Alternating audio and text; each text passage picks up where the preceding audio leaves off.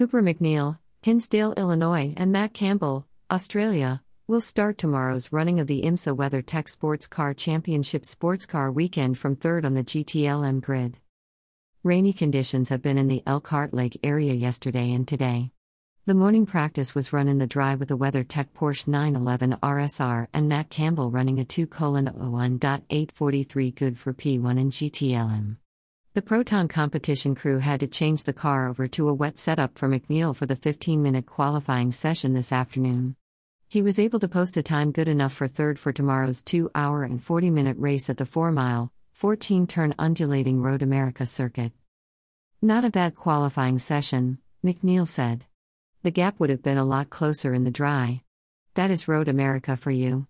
This time of year, you have to expect this kind of weather. We got about 3 laps yesterday in the rain in a shortened session because of lightning. I was able to find a nice rhythm in the rain in qualifying and clicked off some consistent laps. We have it all to play for in tomorrow's race." Source: Kyle Chura / WeatherTech Racing.